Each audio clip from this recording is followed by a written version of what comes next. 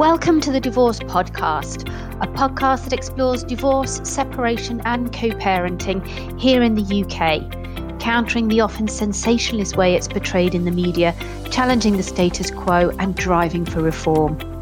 On each episode, I'm joined by experts to discuss divorce, separation and co-parenting from different angles. I'm Kate Daly, a relationship counsellor and divorce coach, co-founder of Amicable and host of the Divorce Podcast. In this episode, I'm going to be talking to myself.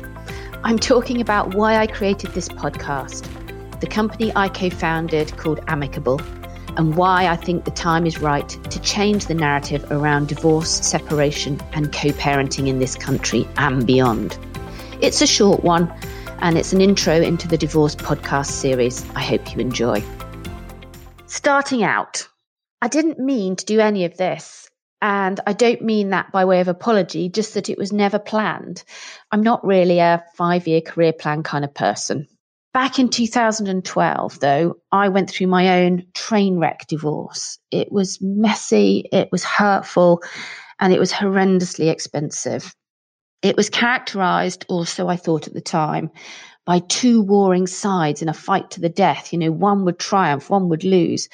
But actually, in the end, we both lost. And more importantly, we damaged our family in the process, something we still bear the scars of and pay the price for even today, nearly 10 years on. After the final hearing in my divorce, I started to think about what had happened and what had gone so badly wrong. I'd kept a diary during my divorce journey, a habit left over from my days working in counselling psychology. I trained in counselling psychology and I worked in private practice, developing an expertise in relationship breakdown and thinking about my diary, reflecting on that and bringing my kind of professional skills to bear. I started to wonder whether the system and the process we'd been through had made its own contribution to the toxic outcome as well as our individual personalities. And so with my interest piqued, I started to look a bit more closely at how I could help people avoid the mistakes that I felt we'd made in our divorce. And so I ended up working with a group of lawyers in London, helping them prepare their clients for the divorce journey. Working with individuals and couples both, and helping them sort out some of the emotions and the raw feelings that were really stopping them from making progress in legal negotiations.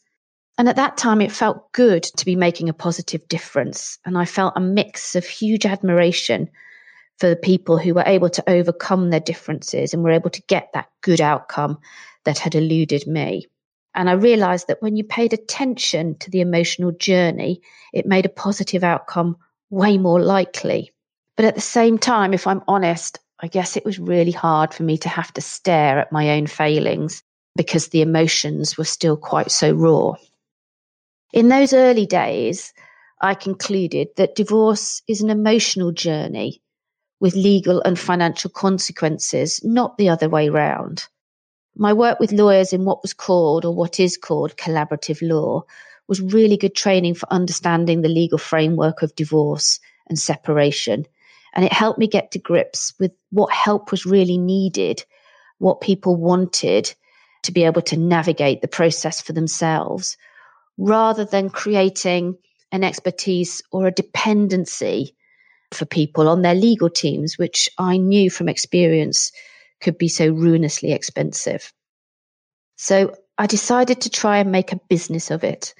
And having learned what sort of help divorcing and separating couples really valued, my next task really was to try and persuade lawyers to form a collective of sort of multidisciplinary professionals to offer this kind of service at a fixed cost and on an affordable basis. And I spent many long months doing talks, writing articles, buying lots of lawyers, lots of lunches, in an attempt to sort of marshal resources around a consumer-driven vision of what divorce and separation services in England and Wales could and should look like. I'll leave it to you to decide whether my powers of persuasion were lacking or the audience was just not ready or prepared to change to a consumer-driven vision. The legal industry isn't famed for its readiness for change or even its consumer focus. I mean, who prices a consumer product by the 6-minute interval and leaves the customer to add their own VAT? So it quickly became apparent that change from within wasn't really going to be an option. And so instead, it looked like disruption would be the only way. Now, one thing I've always been quite comfortable knowing is that I have my limitations, and I knew I couldn't do this alone. I knew that I wasn't brave enough to go and disrupt something as large as the legal industry without some help.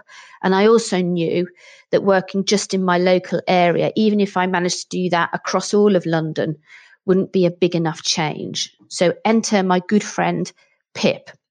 Pip and I knew each other through NCT, which is middle class parenting classes.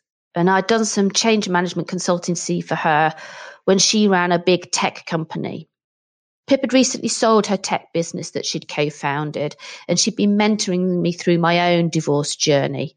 Many a time she had literally scraped me up off the floor during my own divorce, or bought the wine round, or looked after my kids when I had to trek into town to see my lawyer, or bought the hole punch and the stapler when I had been putting bundles together in order to save money.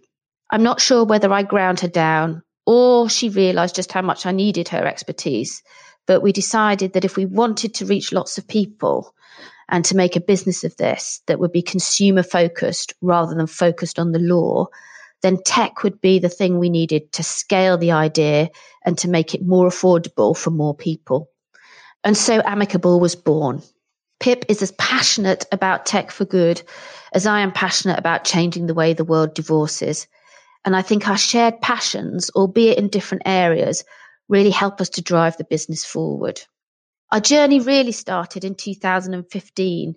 And in those days, we spent a lot of time thinking and trying to change the world by tweeting. We designed and developed an app to help people prepare for their divorce journey. And it was very well received. But the user feedback told us that people wanted us to do all of their divorce, all of the negotiations, all of the legal paperwork, and not just prepare them for going to see a lawyer, which was our original concept. So again, it was that consumer voice that pushed us to disruption rather than us starting out to disrupt for the sake of it. And it's a principle we've held on to throughout this journey. All of the tech that we design, everything that we automate is driven by the consumer and not some fantasy wish list of Pip's or of mine. We took on our first customers in 2017, and we've now helped thousands of people with their divorces and with our free 15-minute divorce separation and co-parenting advice calls. What makes us so unique is the work we do with couples, something the law doesn't allow solicitors to do. We fundamentally believe that divorce, separation, and co-parenting are things you need to approach together, and we help people create an effective working relationship to be able to navigate all aspects of their separation. We've been challenged on this in the High Court, challenged on our stance of working with couples, and we've won. And we've proved that it's not only legal, but also that it's beneficial to work in this way. We've repeatedly won awards for our customer service and our innovation too, something that I'm really proud of. But enough showing off, you didn't start listening to this to hear me gush about our achievements. What I do get the greatest pleasure from is talking to people who are in need, talking to people at the start of their journey, people who call us because they don't know the first thing about divorcing or separating. I enjoy connecting and remember how it feels in those first few weeks and months, and I'm there to offer support and to help people find a way forward. I feel the connection, and it's what keeps me and the rest of the team focused on our customers. We all know, and me in particular, that I can't take the pain of separation away from people. But I do believe passionately that we can reduce the fear, the stress, and the confusion around divorce and separation in this country. And I am desperately keen to make sure I help people avoid the traps that I fell into and help them work towards a better co-parenting relationship. I think it's the co-parenting relationship above everything else that's the most important part of separating or divorcing. But because there aren't any forms to fill in as part of the divorce, and because in the main you're expected to make informal arrangements with your ex about the care of your children, the legal model pays scant attention to it, unless, of course, it goes horribly wrong and you end up in Children Act proceedings. But really, if you look at it from the children's perspective, there's nothing more important and also nothing scarier than watching your parents get this bit wrong. It's hard to make the shift from parent to co-parent, and no one really talks about it that much, which is why in this podcast, I've tried to speak to lots of different co-parenting experts to get as much information and advice as possible all in one place. We've also launched the Amicable Co-Parenting app, and you can download that from wherever you get your apps. And it includes human support combined with some beautifully designed tools to help you manage all the aspects of co-parenting. And that combination of human support and technology is again something that's unique to Amicable and something that we've worked hard to create. And so to changing the world and the narrative around divorce. I think what gets me out of bed in the morning is a desire not just to see, but to drive societal change. Our High Court victory showed that just because it's always been done a certain way doesn't mean it has to stay the same forever. And when you have a customer-driven solution, consumer demand can force change to happen. But my one wish, the biggest change I'd like to make, is to show people that you have a choice in the way that you separate, divorce, or co-parent, and that your choice of process may even shape the outcome you achieve. I'd like people not to run straight to a lawyer when the D word is first mentioned. I'd like them to have a place to go to look at all of the options and choose a process that's right for them, their family, and their individual circumstances. And for me, this information and this choice is key. And we believe information should be free, which is why we don't charge people for finding out about their options. We also know that one size doesn't fit all. And as we say in the intro to each of these episodes, the podcast is about looking at divorce and separation and co-parenting from the different angles. We're trying to counter stereotypes, ignore the sensationalism, and challenge the status quo and drive reform.